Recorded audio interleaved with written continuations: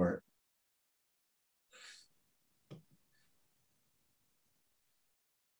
And here we go. All right.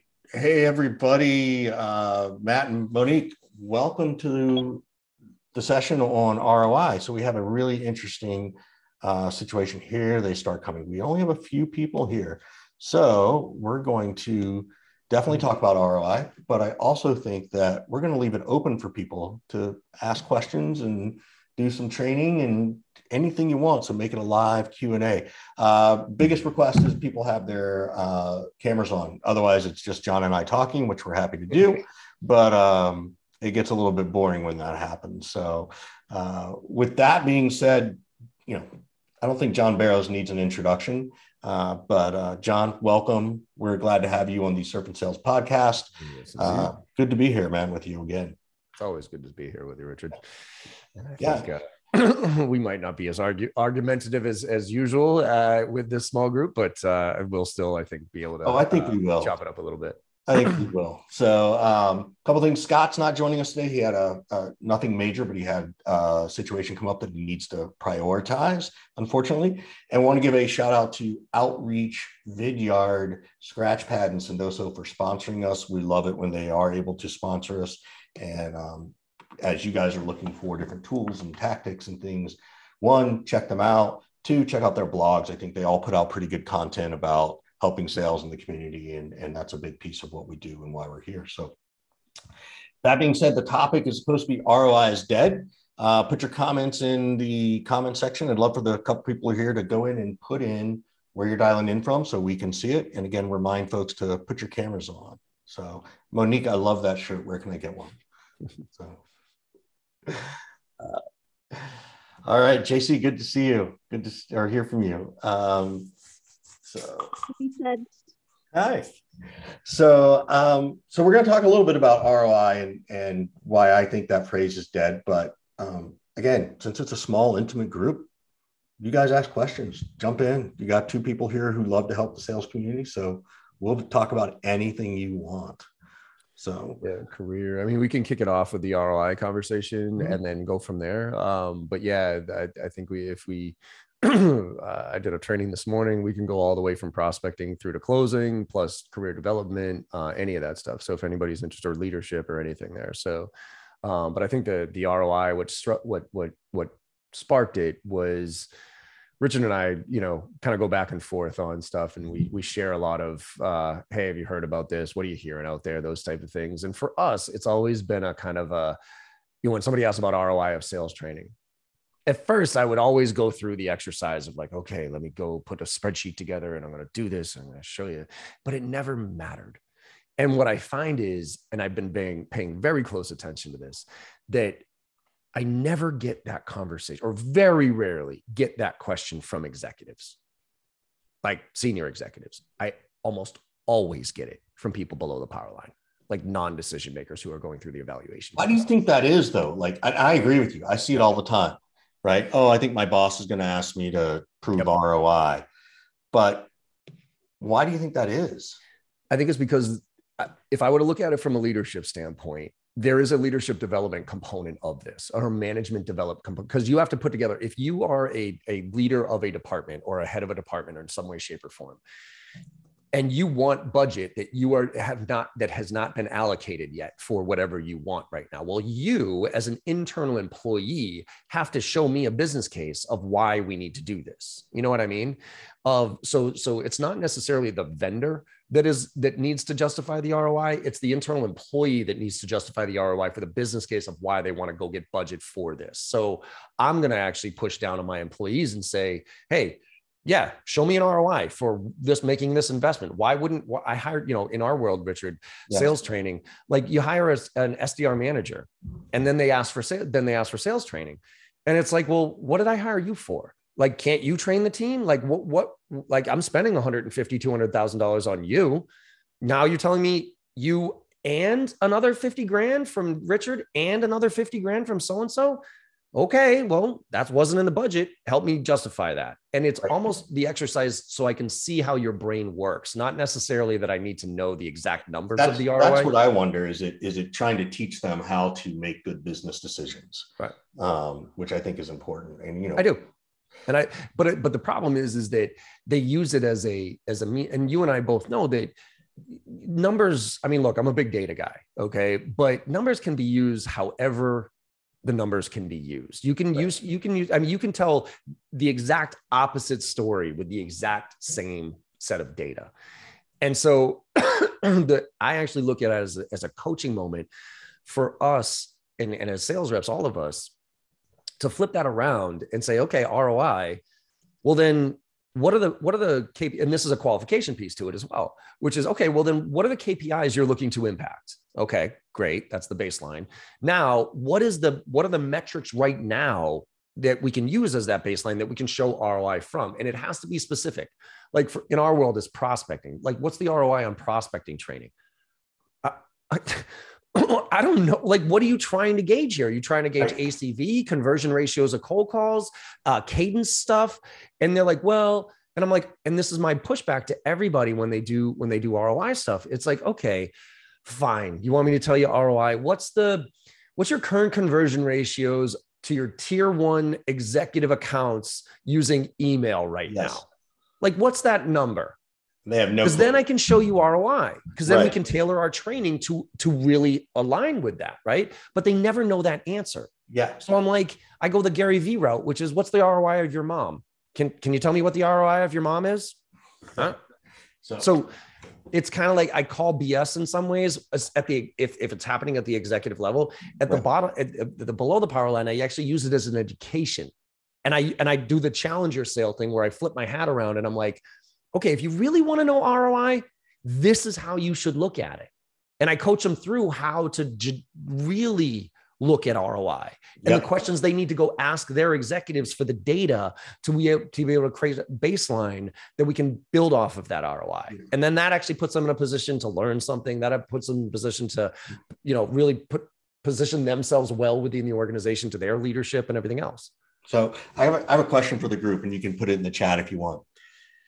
How often, if someone even if you bring up ROI or your prospect or customer, how often do you think the other person believes the ROI? Anybody? Just nod your head, shake your head, put it in the chat. Very little. Yeah. I check out the box then. Yeah. That's the thing, is that nobody believes the R. They only see the I, which is one of the reasons I hate the phrase.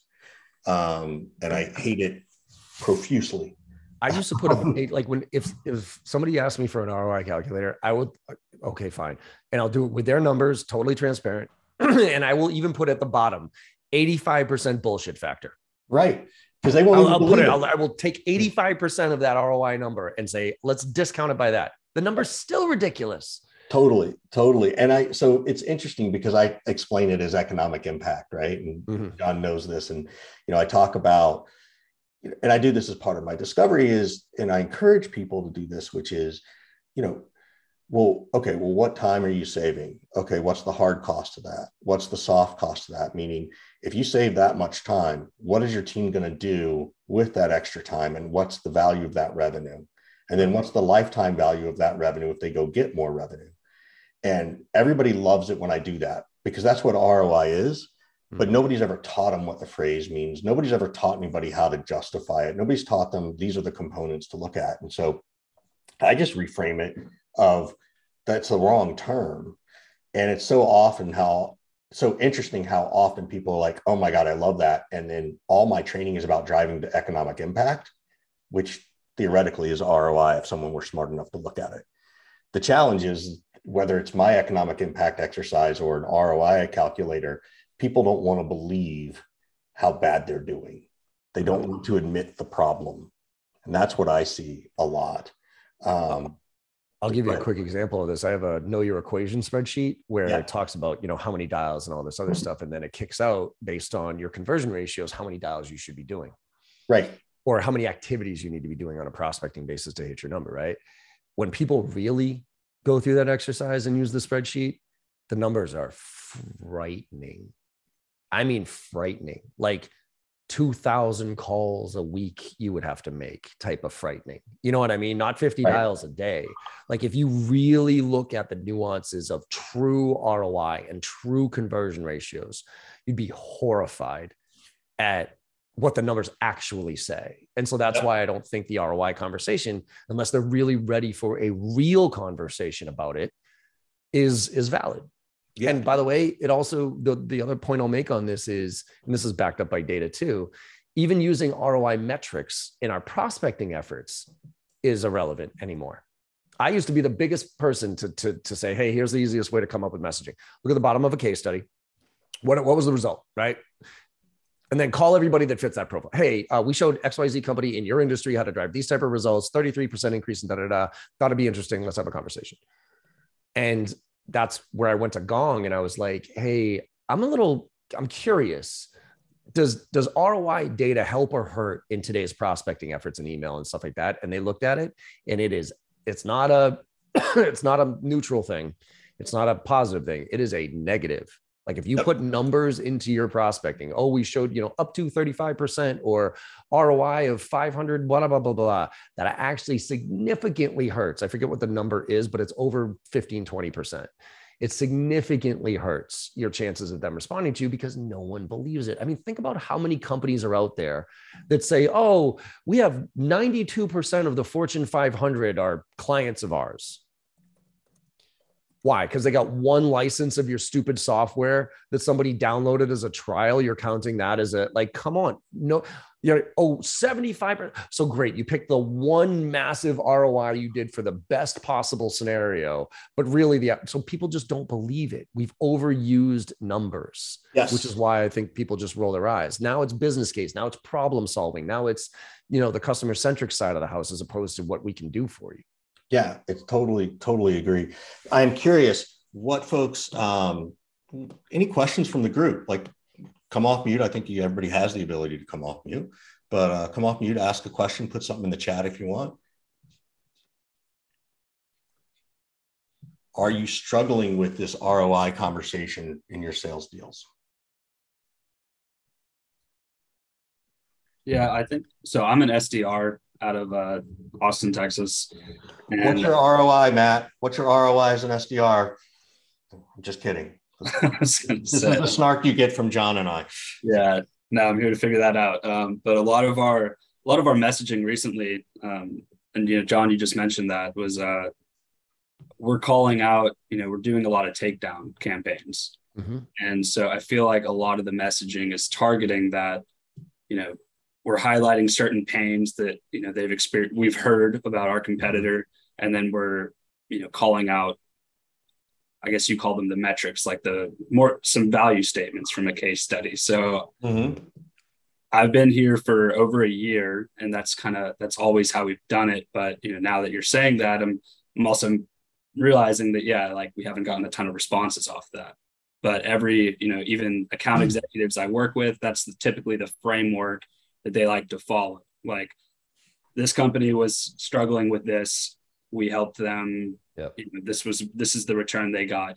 Could you experience, what would this mean for your organization? Yeah, I think that's what we all do. And we've all been taught that. And I think, relevant, John talks a lot about being relevant. And we try to use the use case as relevant, but I think we use it wrong. I don't think we paint the picture picture of pain the right way.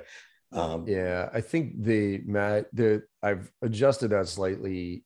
With that approach, and I used to do it as well, you're telling them what the problem is, right? As opposed to getting them to self-discover the problem a little bit.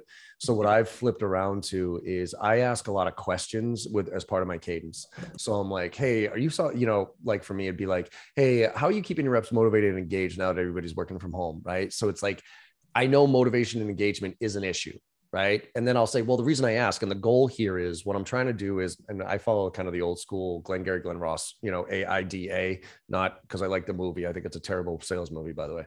But AIDA, attention, interest, desire, action. So if you look at an email, the subject line gets my attention. The first 10 words right there tell me whether or not I'm interested. Okay. and I can read those right there. So if I'm not interested, I'm not even going to open up that email. And so what happens is how do you make it interesting? Like the only thing people care about is themselves, right? So they don't care about us. So that's why I'd like to introduce myself. Nobody cares. But how do I make it about you? Well, I can personalize it. Hey, Matt, I was on your website and I saw some stuff, whatever. Or I can ask a question that's relevant. Hey, Matt, how are you currently doing this? Knowing that is a gap in your competitor. And I'm going to ask that question. And then I'm going to follow it up with, well, the reason I ask is because we're working with a lot of clients, and, like be interested. Now, I'm not going to put the case study there. My second touch is then going to be, by the way, here's a quick little case study that validates that point. Okay. Right. So instead of leading with, hey, look at all this, because another thing I learned is relatively recently is, and this makes a ton of sense. We focus as sales professionals, we focus a lot on the outcome. Okay. About look what we did for this company. The problem is if I don't think that my problem was the same as that company's was beforehand, I'm never going to believe the outcome of that result. Yep. So, and the result, or the example that I think Gong uses on this one too, is like Alcoholics Anonymous. When you go to Alcoholics Anonymous website, you don't see somebody sitting there saying, hey, thanks AA, I'm 10 years sober now and my life is great because of it. You see somebody sitting there going, it started with one drink, and then I was drinking at work, and then I was missing my kid's soccer game. And then and what the whole point is, you're getting somebody to, like, you're sucking people in to be like, man, that's me. Right. And if you can get them to say, that's me, now you can convince them on the outcome of it. I call that, I talk about this all the time about painting a picture of pain. So I'll do a little exercise around that. And then, Matt, I'm going to ask you, did you have a question before John and I just took over and started diatribing all over you? Which we do. We think we're pretty important. Yeah, really. But I talk about, if you think about a Tylenol commercial, you've seen on TV or maybe in a magazine. What image pops in your head? Anybody? You can put it in chat, you can come off mute. What image? Anybody? Headache. Yeah, but how do they describe that? How do they show that headache? Pain. Someone's going through it. Yeah, they're doing this, right? And sometimes it's the I wouldn't call it a cartoon, but it's some level of an animation, like, it's the head and head on hand down, right? And then they show this bright red in the front of their head, which is also, by the way, the same color red as their Tylenol box, if you haven't figured that out. So they're painting a picture of pain. So like for John and I, one of my, I don't know if you use this one, it's like, how often do you sit at home on Sunday nights doing data work? Like, that's a picture of pain everybody in sales, doesn't get, right? People ask me, what do I do? And I say, I teach people how to earn the right to ask questions, which questions to ask and when. Guess what? There's not a revenue person in the world who doesn't know exactly what that means, because they know their team's not asking the right questions and they're afraid to do it. So anyway, Matt, coming back to you bringing it up is, are you bringing it up contextually? Are you bringing it up because you're frustrated by it? Or are you like, hey, what's a better way? What's a better way? Okay. And I think we've been going about it the wrong way, because a lot of frameworks that we've, every cadence we've built kind of follows that, original. It's one long email, and it's not pretty to look at, because it feels like. All right, John, jump in here. This is all John. Yeah, email on him. Cut it up. So here's the deal. When you put everything that you do, like a lot of us do this too, right? So here's a quick example. I do sales training, right? But I also do a couple of programs here. I got Filling the Funnel, Driving to Close. And in those, I got meeting execution, negotiations, all this messaging, all that stuff, right? And I could probably wrap a nice, tight little message around that. Like, hey, here's all the things that we do. Bing, boom, boom, boom, boom, boom, boom. Decent size, few scrolls on the iPhone type of thing. The problem with that, though, is if you don't respond to that, Matt, what's my next email? Hey, did you get my first one? Bubbling this one up to the top, right? That type of thing. And then it ends up being this, like, I'm hammering this nail that is just not going down. Yeah. My suggestion is you carve up your value proposition and you start to think about it from a component standpoint. So for instance, our little messaging equation starts with a persona. So it's like, say, VPs of sales and SaaS or something like that. Whose main priority or challenge is, pick one, right? Leverage our component of our solution to do this type of result. By doing that, now I carve it up. And so now my first message to a VP of sales whose priority is motivation and engagement, leverage this component of our solution to address that. Is that a challenge for you? Okay, you don't like that one? Whatever. Hey, what about this type of challenge that VPs of sales are going through? So I think it's an exercise of going through the persona of like, let's just try to boil it down. Like, obviously we want to be as personalized as possible, but as Richard said, look, the holy grail here is personalization and relevance. That's the holy grail. Okay. But that takes a lot of time. If you force me to choose between personalization or relevance, I'm going relevance, right? Just because I went to University of Maryland does not buy you any points. Give an example. Talk about relevance, right? And by the way, all this goes back to ROI, right? Totally. Like all of this is 100% driving to proving that ROI sooner. Exactly. What's an example of relevance? This goes to that question, right? Like Maryland, that's not relevance, because what I get is, hey, John, I see you went to Maryland, go Terps, but then it hard cuts to some value proposition that literally has nothing to do with what I'd be interested in, like software development or something dumb like that. I would so much rather you say, hey, John, as a CEO of a sales training organization, how have you made the switch from on-site to remote delivery and retained your revenue streams? Like, that's a very relevant question you can ask somebody like me. And guess what? You can send that out to 50 other CEOs of sales training organizations. Yep. Because it's like, ooh, like, wait a minute, why are you asking that question? Well, the reason I ask is, and then we can fill in the blanks. I'm not asking you that question, by the way, because I'm expecting an answer from you. I'm asking you that question to get you to open up the email, and then I'm going to answer it for you. I'm going to say, well, the reason I ask is because VPs of sales who have main priorities going through leverage our solution to be able to do this, thought it'd be worth a conversation. All right. And that gives me the ability to tell this story. So Matt, taking this feedback, how would you now try this? How would you shift the message? You're here. We can help you craft that new message. And anybody can come off and say, I want to do that too, by the way. So. I definitely pointing out the pains. It sounds weird, but that the AA reference you had, John, really, kind of pointing out the pains and seeing if that's relevant at the time, because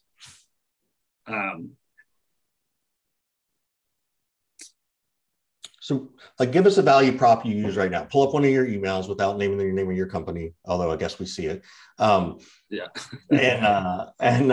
give us, let's workshop it. Like you're here, like we want to give value to you. Here, let me see. And who do you mostly, as you pull it up, who do you mostly sell to? What's the persona you mostly sell to? Right now, a lot of like VPs of IT, or so directors of PMOs. Yeah. I used to sell to IT all day, every day. I didn't manage services. So give me 1 sec. All right. Have connection to business. Go ahead. Sorry. Yeah. So now what is your current messaging sound like? Like, what's your one sentence? I call it an awareness statement. John, you call it something else. What's the hook? So we can connect the gaps between how companies are doing their planning and then delivering on that work across the organization. And so now my question is, what pain is that solving for me as an IT person? Okay. Well, it's solving a lot of headaches for you if you're consolidating tools and keeping up with project statuses across the business. And why do I care about keeping up with project statuses? So you're delivering on time, hitting revenue targets. Yeah, I think you got to I think with what you do in this space, man, it's such a big picture. Like you could get so kind of caught up in the big of like, hey, look at all this cool. We make, we connect your company and we get managed service and everybody's on the same page. I think my suggestion would be exactly. It's like when I work with BI companies, like, business intelligence, like I love BI and analytics companies. They crack me up, because they all think they're special. And every time I get in touch with them, they're like, "Oh no, we're special." I'm like, "Oh yeah, really? Let me guess. You take disparate data sources, you put them in a graphical format, so you don't have to involve IT, and you can answer questions you didn't even know you had. Is that what you do?" And they're like, "Oh my god, yeah, that's changing. Did you read our website?" I'm like, "No. Every one of you stupid BI companies does the exact same thing, and you think you're special. You're not. So what you need to do is you need to figure out those like really nuanced things, Matt, that like the nuance pain point of that persona, because the broader message is just, it's not going to land. Yeah. Let's put it this way. Here's my, this will probably resonate with you. And Richard Termy said this multiple times before. I used to sell outsourced IT services to the SMB market. And this was my pitch. And this was back 20 years ago. Ready? Hi, this is John Barrows with Thrive Networks. We do outsourced IT support for small and mid-sized companies in the Boston area. And we take a really unique approach to manage your IT infrastructure by combining the best of what people and technology have to offer. We tie our network operations center and our managed services to your environment so we can take care of all the small things on a proactive basis. So when the engineers come on site, they can take care of the higher level, more strategic initiatives to help drive your business forward. I'd love to talk to you about your IT support needs. Does that sound kind of familiar as far as giving you back time, allowing your managed services to do this, right? That sucked 20 years ago. You know what I mean? And that was actually good 20 years ago. And today, but still yet every other company I talk to in the MSP space or any of that has a worse pitch than that. And they're still using it to this day. Yep. Instead, I'm going to talk to you about like that problem that happened for that client that was super unique for that persona because they were the ones responsible for it. And I'm going to carve that up and I'm going to keep needling that issue. And I'm gonna be like, is this a problem? Is this a problem? Like, hey, what about this? Because it's not about that one email or that one voicemail anymore. It's about the contact strategy. It's about the story that we tell these people and how we kind of interweave our messaging and, giving a little value, asking a question, sharing a story, and getting the whole point is them to think differently. Because that's what our job is. Our job is not to convince you to buy our stuff. Our job right now is to convince you that status quo is not okay. Yep. And so the one thing, like, it's interesting too, because by the way, did anybody hear what John said? And could you find a very small picture of pain that you could have snipped on? That you could be like, oh, because I did. I heard one. And then I'll have John. What, out of that pitch? Yeah. More strategic? You tell me. No, I'm asking the group. Did anybody hear? I'm curious. And you put it in the chat if you don't want to come off mute. Mm-hmm. By the way, I'd like to thank our special guest host, Matt Weaver, for joining us live today and asking questions. The part I heard that for me would be when your IT people show up on site, they know which to prioritize first.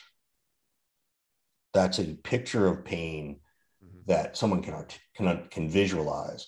It may not be the right picture, it may not be painful enough, but that's the stuff I'm always kind of looking for, where they can go, oh yeah, I know what that's like. Keenan does a good job on this. Like, he talks about, like, he gives an example about skiing and how if you're trying to sell somebody skis, you could talk about the length of the ski and all this, but then he gets into, like, if you're that subject matter expert in skiing and you talk about, hey, have you ever been a little bit over your skis and you lose control and this happens and da-da-da-da-da? It's like, yeah, that happens a lot. Oh, okay. Well, I got a solution for it. Right. But it's so specific to the problem. And so, Matt, like, from a tech standpoint, what I might do is forget about the sales pitch here for a second. Forget about, your marketing lingo and all that crap. Go talk to an engineer and just ask them straight up, hey, what was the last time you worked with a client that had a very specific challenge? And is that something that you typically see a lot? And do we solve that problem? And then build a campaign around that. Okay. You know what I mean? Like, go talk to your engineers, go talk to your customer support people and say, what are the problems that these people are actually having and solving with our solution? And then maybe go talk to some existing customers and hear it from their perspective. So you can either talk to your existing engineers, or what I always recommend, and by the way, this is for everybody here, I beg y'all to do this. The easiest way to come up with campaigns and go after things is this is how you organize your whole organization as well. Go grab somebody from customer success, okay, and ask and say there's one type of persona that you want to go after this month, okay, from like a campaign standpoint. So, CIOs in healthcare, whatever that is, okay. Now, I guarantee, obviously, you have existing customers that are CIOs in healthcare, right? Ask them, would they mind coming on at the beginning of the month for an hour in this type of format where we're going to ask them questions. Okay. And the questions are going to be like this. Hey, what is your day-to-day like? Like every day would like, what does your day-to-day look like? What are you held responsible for? How have your priorities changed since COVID hit? Oh, and by the way, what forms of communication do you like, do you respond to? Is it email, video? Have you ever gotten a video? Are you on LinkedIn? Like, so I'm going to extract as much information about these people who I'm about to go sell to from these people. Right. And they're going to be existing customers. So they're hopefully going to be open to giving you some feedback here because they want to see you win. Now, after that, I'm going to take that information. I'm then going to do a little bit of research. CIOs, healthcare, priorities, challenges, 2022, right? 2023, see what comes up. Business acumen. I'm going to read a few articles. I'm going to learn some of the language and that type of stuff, right?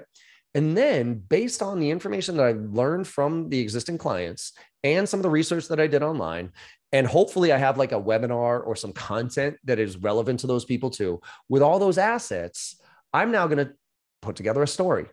And I'm going to say, okay, touch 1, touch 2, touch 3, touch 4, touch 5, touch 6. What is this going to look like? My first one, I'm going to ask a question. My second one, we're going to do research. My third one, we're going to share a case study. But it's all going to be based on what I just learned that these people really care about and what their real problems are. And then I'm going to run 20 accounts through it, per person. So let's say there's 5 people doing that as a team, 20 accounts. That's 100 emails goes out, touch 1, 100 emails goes out, touch 2, touch 3 is a call. That's a call blitz. And now we're looking at that at the end to say, how did that work? And you fill that in. That connects business acumen, that connects marketing, that connects customer success, and then we learn about what's working and what's not, because we're doing it at a volume that we can actually get some data out of, right? And then we just rinse, repeat every single month, rinse, repeat, pick a new persona, go after it, have a new talk track. It makes it so much easier because now we're not because look, we make a lot of assumptions about what people care about. And a lot of it is based on what we think is important. We got to flip that around. We got to figure out what the client, like what these people actually think is important, and then craft everything around that. And so what's the better way to do that? Go talk to people. Research is good, but talking to the horse's mouth type of scenario is way better when it comes to coming up with their messaging. By the way, who's responsible for getting this? Anyone? Who do you think on your team is supposed to be doing this? Matt, how long have you been in sales? Year and a half. Okay, year and a half, right? You know who should be having these conversations? Product marketing. Mm-hmm. This is 1,000% a product marketing problem. So I don't, which is interesting because at least John, I don't know if you do this, but I do it. Like I come in and do an exercise on messaging. Like we take this economic impact piece and we role play it. And they're like, great, let's come up with an awareness statement. And that's how you build this stuff out. And it's kind of like, why isn't product marketing doing this? And it's crazy because, in 6 months, if you're not doing it as an SDR, and it's your first sales job, you can be let go. Product marketing's been there 3 years and they haven't been let go ever. So, But I mean, think about the initiative to just do that on your own. Like, I don't wait for anybody, right? I don't wait for product marketing. I don't wait for marketing. I don't like, if you have an excuse of, well, marketing hasn't given me I don't want to listen to that. Yep. I don't want other people to be, dictate my success. So I'm going to, if I don't have that in my own organization, guess what? I'm going to knock on some doors. I'm going to go make a friend with somebody in customer success and say, hey, who are a couple of clients that you don't think would mind me chatting with them for a little bit? And then I'm going to call them up and just say, hey, first of all, I want to thank you for being a client of ours. It means the world to us. I've heard great things about you. Can I get 20 minutes, 30 minutes of your time just to ask you some questions? I'm trying to represent us the best way I possibly can out there in the marketplace. And I would just love to hear from your perspective, some of the things that you're faced with. Just help me learn. There's very few executives out there that would be open to that from an existing account. Yep. And then you'll be off and running and you won't have to worry about waiting for product marketing or anybody like that. I coached a guy yesterday who was interviewing for his first SDR job. And I said, well, what are you doing to prepare? And he's like, I picked up the phone and I called a bunch of prospects and said, what would you be interested in? I was blown away. Yep. I'm like, oh my gosh, really? You did that? I would never have done it. And he's never had a sales job yet. He's just one of those people. And I'm like, you're getting hired so fast. Like all you need to do is tell people in the interview that you did that, give them the feedback, and they'll be like, okay, yeah, you're shortlisted. Right. What's up, Ali? Yeah, go ahead, Ali. What's up? Yeah, and thank you both. It's great to see you again. Big fan, obviously. Question is around platform-based sale. If you're selling a platform-based, Sapiens, a platform that I offer, I sell to enterprise. So typical, 5 billion and up, multiple stakeholders, following the same process of, doing any information we could find online, trying to lead with deposit rather than withdrawal. But getting high enough to confirm, is this a real problem for them versus low enough to where they don't have the power to make that decision? I don't know if that's making any sense. Many thoughts on going through that process so we're not spinning cycles, because I go through a very similar monthly campaign cadence, identifying the right problems with my BDR and going through that. But anything you guys might recommend on avoiding going after the wrong solution? And maybe there's no magic pill for that till you have those conversations, but that's kind of my daily battle. I got some thoughts on this. Have you ever read Naked Sales by Ashley Summer? Ashley, what the hell's her last name? Doesn't sound familiar, John. Naked Selling by the whole thing here is because if you're going after major accounts, right? Major accounts, volume play is tough, right? Because it's like you're swinging and missing all over the place. So it's all about quality. You got to be really thoughtful. But this is what we did during COVID, because when COVID hit, what made me cringe was when pipelines dried up and they forced their SDRs to double down on their activity list. I was like, oh my God, like, what are you doing? Like in a normal economy, people don't want to talk to SDRs for crying out loud. Now in a down economy, you think a CEO or a VP, but yet they were like, no, keep going. I'm like, you are taking the exact opposite approach I would take. That was a fun time. Yeah, I'm sure it was, Matt. Because it's just insulting, right?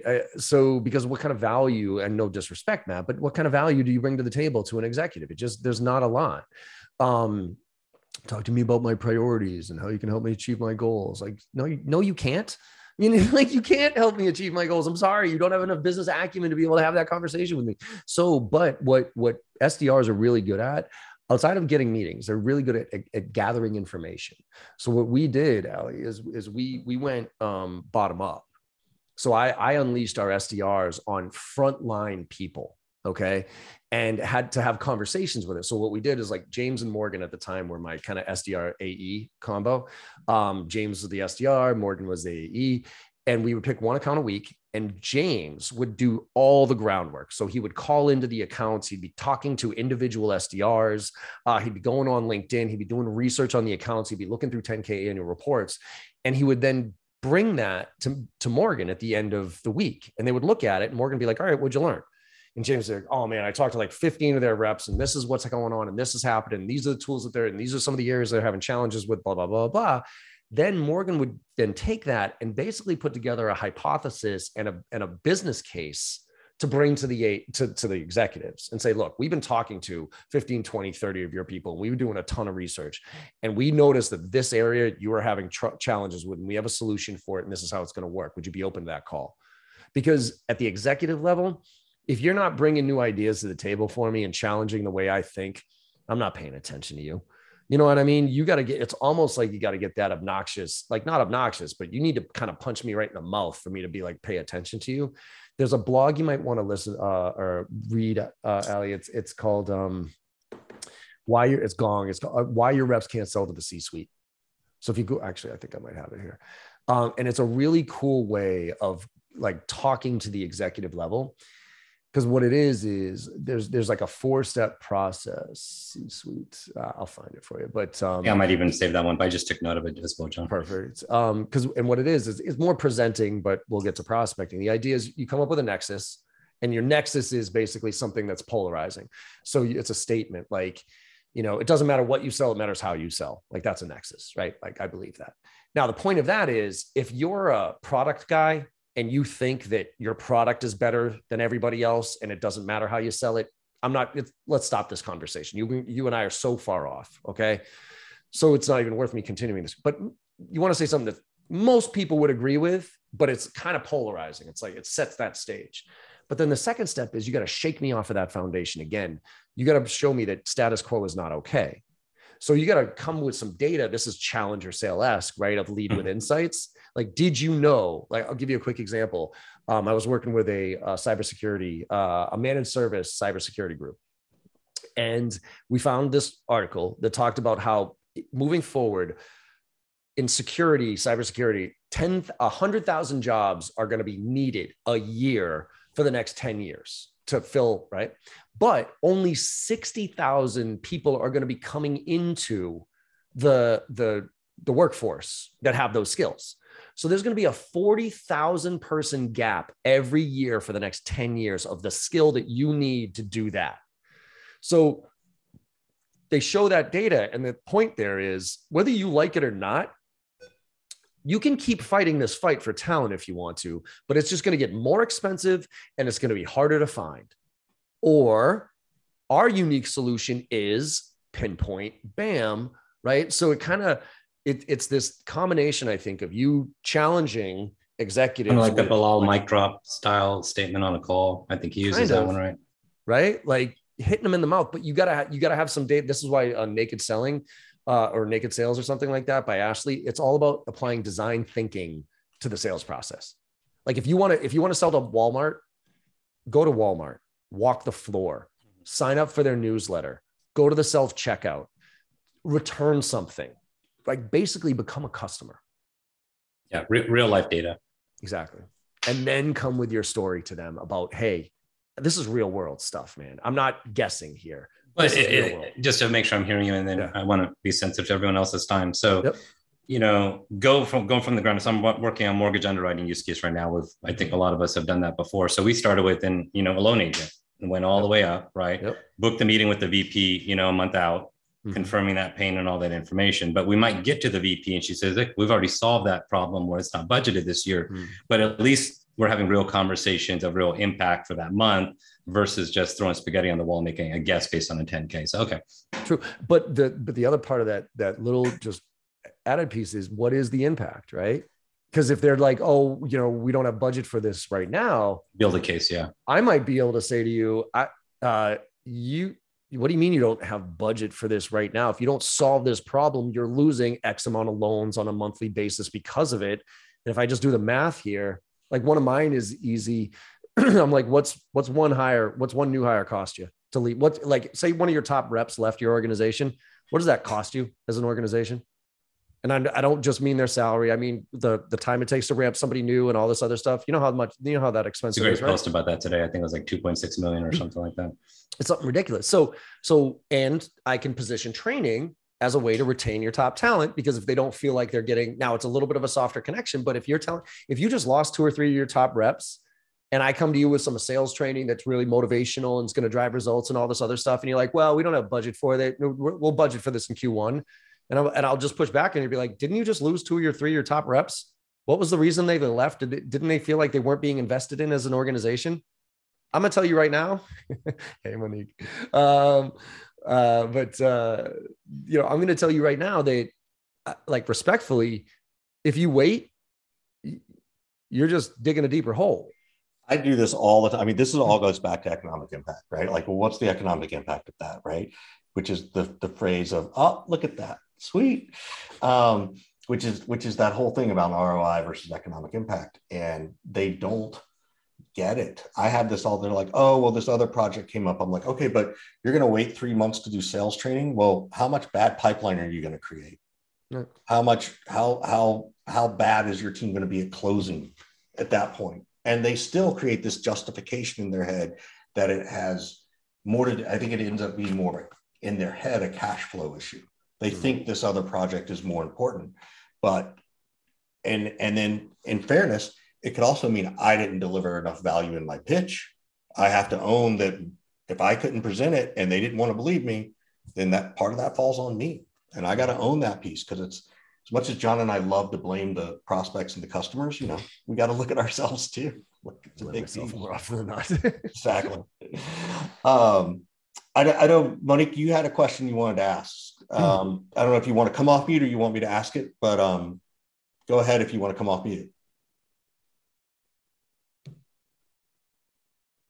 Oh, maybe it says I have to let you unmute. There you go. Good. If not, I'll ask it because it was in the chat. But definitely see if you can keep working. Oh, there's too much noise. Okay. Re-entering the workforce after an 8-year sabbatical, which I'm like, wow, how do I get an 8-year sabbatical? I need a course from you.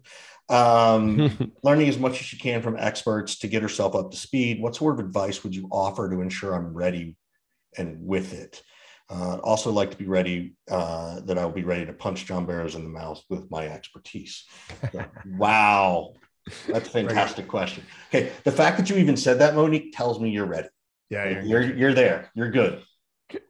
I think there are a couple of things. So one, you're never going to stop learning. And part of this, in my mind, is just starting to work out whether or not you're going to interview, getting the interviews. So you're entering the job force is just like a sales process, right? So you're going to have to target your ideal companies, your ICP. You're going to want to look at, well, what kind of managers have I had in the past and what was so bad about them? And then how do I translate that into my interview questions to make sure I find the right manager? Can I find a product or service that I'm passionate about? And if you're coming in after 8 years, it may not be that this is the sales job for the rest of your life. It could be the first one to get you to the second, which gets you to the third, which gets you to the fourth. Mm-hmm. So I think a lot of it, first of all, is just mindset. Mm-hmm.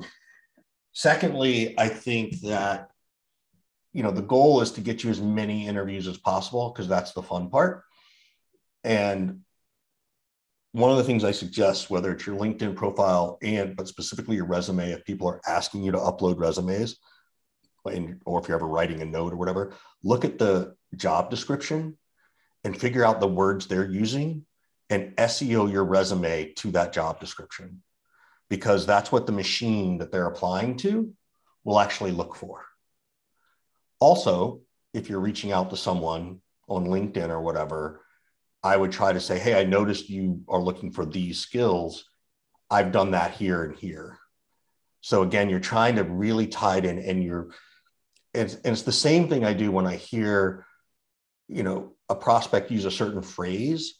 I'll repeat that phrase so they know I heard them, so that I know that they, subconsciously they hear that piece. So those are a couple of things.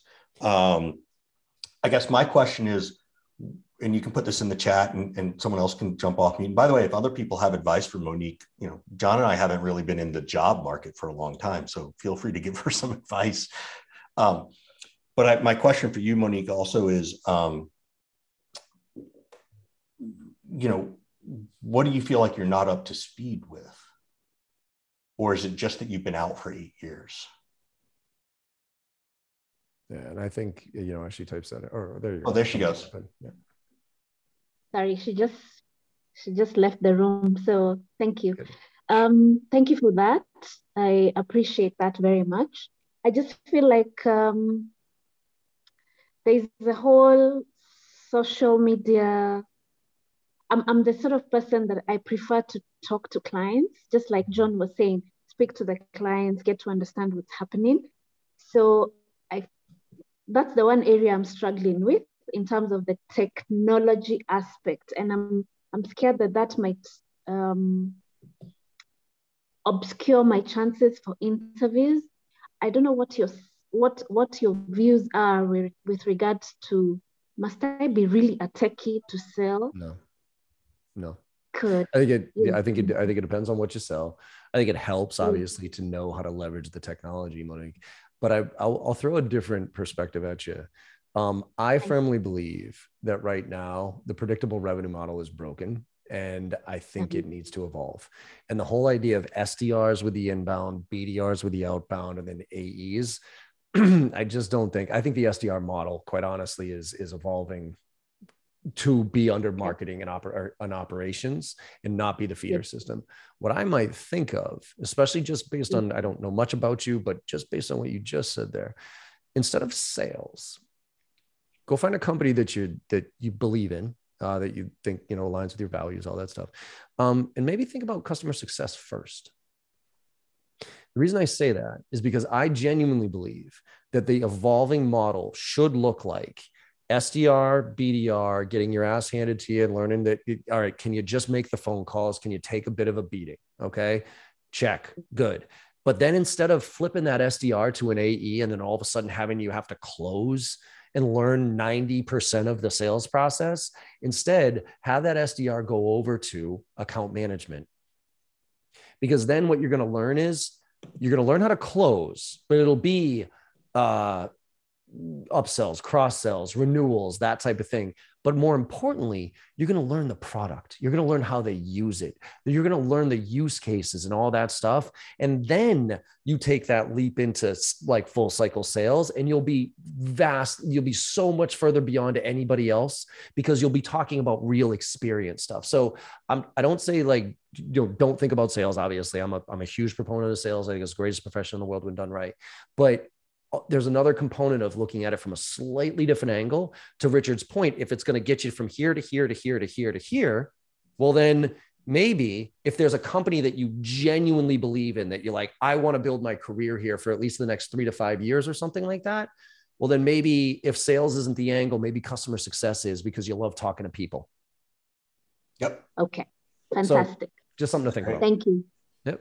You're Yeah. welcome. Thank you. Mhm. Yeah. Thank you. Matt, you're going to now go out and try and go into customer success now that you've been doing this for a year and a half. Just a new avenue I haven't heard. It's good. It's really, I'm really telling you, good. Matt, if you don't go that direction, that's okay. Just go talk to the customers though. You know what I mean? And don't ask for permission. Like, go talk to them, because they're going to give you all the messaging that you need. You know what I mean? You're going to bring your, here's a fun thing you can do. Take your existing cadence, whatever your fucking boss put in front of you, and then go grab lunch with an existing customer and put it in front of them and be like, would you ever respond to any of this crap? Yep.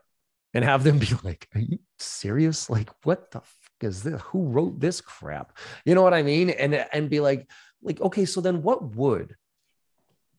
They'll tell you the messaging, man. You won't have to make it up. Well, the funny thing too is, like, John, I can't remember if you used to say it, but I think it may be part of this evolution is, well, would I respond to the email I just sent?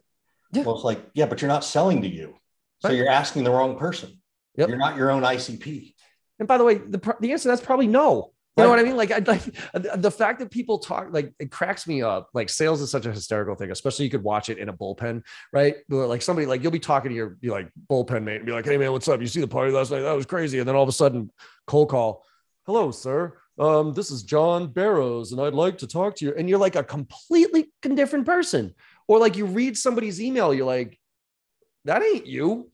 You know what I mean? Like, why do my emails have misspellings in them? I don't capitalize the front. Like, my grammar's terrible, but it's me. Like, it's me when you know what I mean? It's not some pre-canned, beautiful, like, so, any of that stuff. I'm like, I'm misspelling stuff. I'm putting short, I'm not capitalizing every word. I'm run-on sentences. Cause I think that's you used to get judged for that, and some people still do. Don't get me wrong. But now I'd rather see the mistakes. I'd rather see the video, the one cut video where you screwed up halfway through and didn't hit stop and record again, but I'm sorry, I'm a little nervous on my videos. One of my first videos here, but I'm really, really wanted, you know what I mean? Like, that's what I want to see. Yeah. Pre-canned stuff or the perfect stuff nobody cares about. I have a question. Do people, just by show of hands, do you judge misspellings and typos in emails? My wife does 100%. Yeah. Like Kim, my wife will literally, she's got one of those matrix eyes where, like, if she sees one misspelling on an entire page, it jumps out on her and she immediately judges you. So she's the exact opposite of me. Right. And I know John's wife. She'll also talk to him like it. She'll be like, John, how could you do that? So yeah. Oh, she will call me an idiot. Here's a funny story. You know that the email that has gone around that says, and Monique, I'm not picking on your background, so I apologize. It's the one where it's like, oh, I'm the prince of something, and I need to put $15 million into your this and and all that stuff. And how there's all those typos in it, like it's bad. That's actually a disqualifying tool, meaning they want to find the people who will respond to that, because the theory is they're not intelligent enough to know. If they send it to someone like me and then I get on the phone with them, they're going to be really hard pressed to convince me that I'm the right guy. So there's a balance between what John's saying of the typo of be human and perfection. I always used to typo the word sincerely. I forget an E or two L's by accident, because then people would know that it was a human who sent it. But I think that's probably the biggest thing that's changed, is that the humanity that I think came from COVID, where we all had to start realizing, like, it's like, Monique, we didn't care that it was loud. We didn't care that your kid was in the background. Like, who cares? Like, we all have been doing that. And that humanity makes it real. And I think that's a really big piece. So it's their persona. I mean, look, it's the same thing as the face-to-face sales. It's like you dress the role. In the sense that if I'm going to talk to a VC or a financial services in downtown Boston, I'm wearing a suit. But if I'm doing a startup in San Francisco, I'm wearing something different. It's the same thing. It goes back to mirroring, right? You have to mirror your audience. Yep. So however somebody else types, I tend to adjust a little bit. So for instance, like if you and I are going back and forth on email, Monique, and usually it starts with, "Hi, Monique," and you respond right back to me and just start the sentence. You don't say, "Hi, John," right? You just like, "Oh, thanks for reaching out, blah, blah, blah." Well, then my next email to you isn't going to be, "Hi, Monique." I'm just going to start talking in my sentence. You know what I mean? It's just those type of small nuanced things get people familiar with you, and makes connections that are subconscious or conscious. And that's why we have to pay attention to that stuff. So. Hey, I know we're actually at time, so I want to say thank you to everybody for joining. Obviously, a big shout out to our sponsors, Sendoso, Scratchpad, Vidyard, and Outreach.io. One, please take a look at them if you're needing those tools. Two, definitely check out their content, right? If you're talking about, different things that can improve ROI, we know video is working. We know those things are working. We know that you do, sales engagement, it's a requirement now. I wouldn't take a job without it. I wouldn't even take a sales job without an outreach type tool. So please check them out for good content as well as, helping you in your career and job. And with that being said, we'll say thank you and we'll see you next time. Yeah. And by the way, real quick, if anybody has any other questions, Richard, what's just email for you? Yeah. I mean, you can Richard at rharris415.com. I'll even put it in the chat real quick. I'll throw it in here as far as Instagram and TikTok for me. If you guys want to see me get my ass handed to me on TikTok, come have some fun. I got 1,000 people telling me I'm a moron, which is pretty funny because it's obviously a different audience. But I'm having some fun over there. If anybody wants to learn the business value of TikTok, who knows? Yeah. And by the way, that is my real cell phone number right here. So I will always take a text or an email. And Monique, since you're away, I'm on WhatsApp too. So you can find me there too. So, all right, everybody. Cool. Thank you. All right, everybody. Have a great day.